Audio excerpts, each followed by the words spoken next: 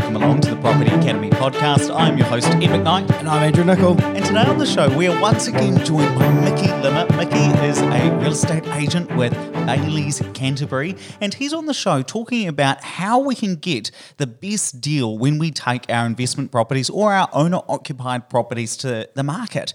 And in today's episode, we're going to be talking about how do you choose the best real estate agent, and we're specifically going to focus on the questions to ask a real estate agent in order to figure out whether they're legit or not. So you might ask a couple of real estate agents to come around to your property, give an appraisal for you, but how do you actually figure out which one to go with? Now, Mickey, this is probably a question you've been asked many, many times. What's the usual advice around this? How do you pick the right real estate agent? Well, firstly, Ed, I think it's really important to get a couple of opinions.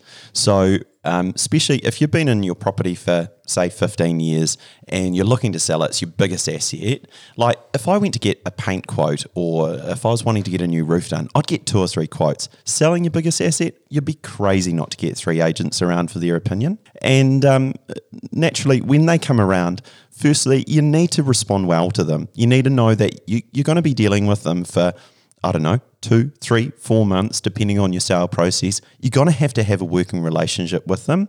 And secondly, they've got to have a really good understanding about your property and your property's major benefits. So whether that be area, whether that be the type of property that it is, or even some key attributes if they live in the area, for example. Fantastic. And what sort of questions should we start to ask? Because I'm sure that if 3 well-presented agents came around, I'd be like, oh, they all seem like 3 nice people. What sort of questions can I ask to figure out whether they'd be the right fit or not? So typically when we go around and see a prospective vendor, they'll say, hey, Mickey, we want to know, number 1, what do you think our property's worth on the market today? Number 2, what sort of marketing that you think is going to be valuable for us to engage in? And number 3, what is the sales process that you advise is going to work best for our property at hand?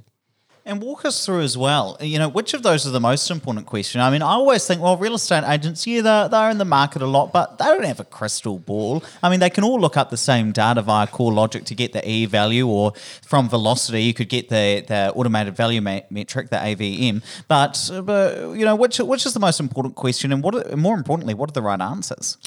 Yeah, so number 1, when it comes to what is your property worth, if you get 3 agents in, typically they will give you 3 different answers.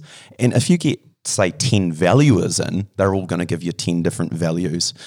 The real value add for your property is an agent that understands their role in the sales process and managing that so that you can maximise your investment there.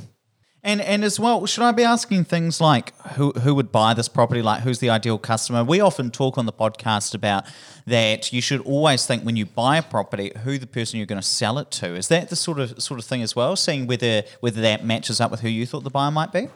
Absolutely. What we typically do is I work with a colleague of mine, and we normally sort of bang our heads together and say, who's the buyer for this house? Who are we going to look to target this to?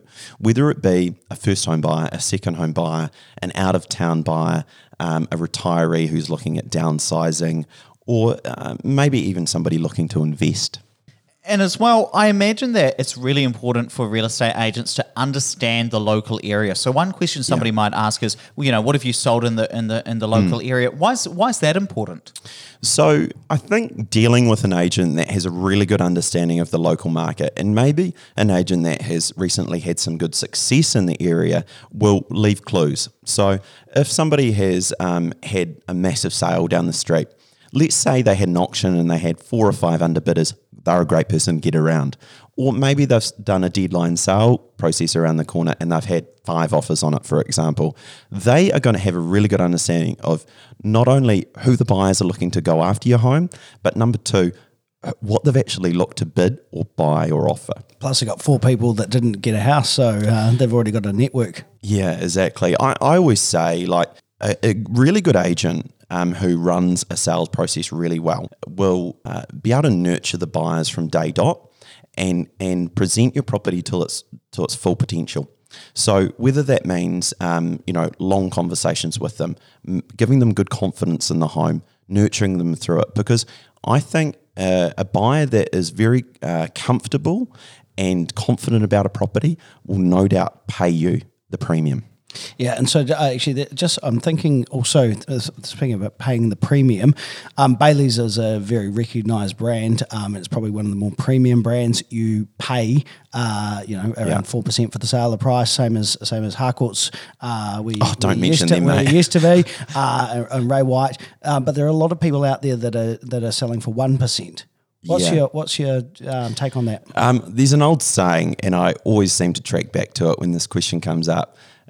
Good is not cheap, and cheap is not good. So you get what you pay for. Hey, look, I always say, like, if you were looking to launch a clothing brand and you want it to be a premium option for those in the market, would you launch it at Kmart? So like a 1% agency, for example, or would you launch it at Ballantyne's, a premium outlet? The reality is that the buyers in the market, they will still put a discount on the price that they offer, given if you're with the 1%, they're going to offer you slightly less.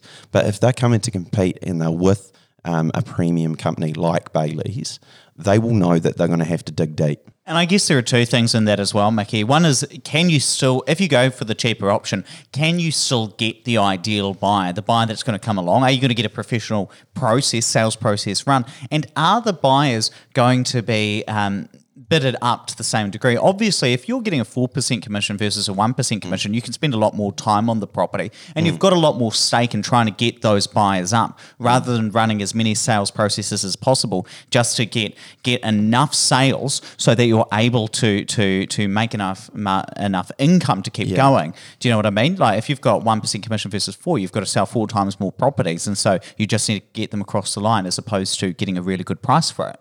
Yeah, it's a good question. And I always say, like, if an agent was really, really good, do you think they'd be charging 1% for their services, or do you think they'd be charging 4% for their services? Because I can tell you right now, if you're a top architect in town, are you the cheapest or are you the most expensive? I always say typically most expensive. You get what you pay for.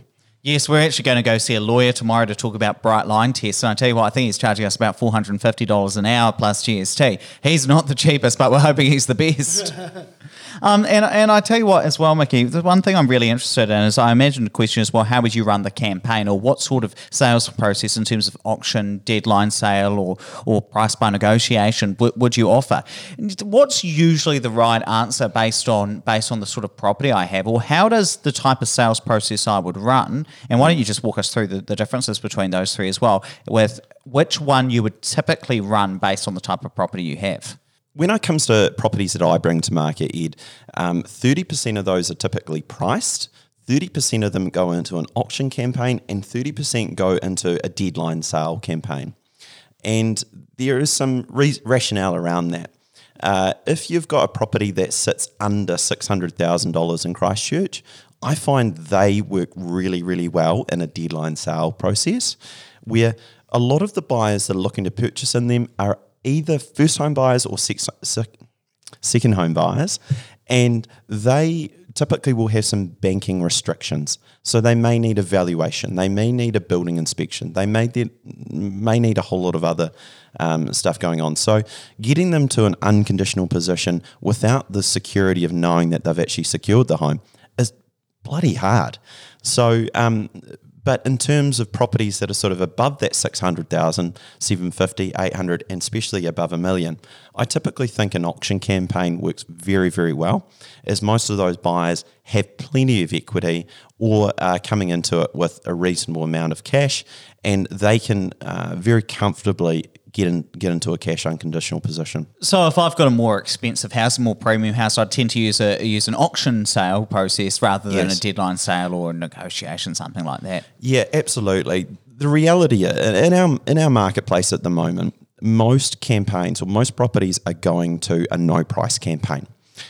So we don't put too much price out into the market. It's a deadline in which that the buyers have to act. So whether that be the auction day or the deadline offer day. Really interesting. Well, let's wrap it up there, but please don't forget to rate, review, and subscribe. It really does help us get the message out to more people. And hey, if you'd like some more property investment advice and tips in your life, check out our Instagram. I'm going to link that in the show notes, so go there to find out more. But what we actually do is every second day we post a new carousel which gives new insight or an update on the property market. We're tending to get some really good feedback, so go there to follow us and check it out there.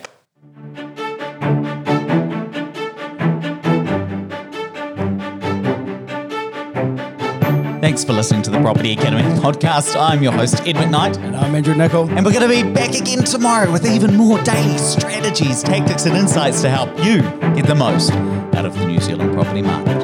Until next time.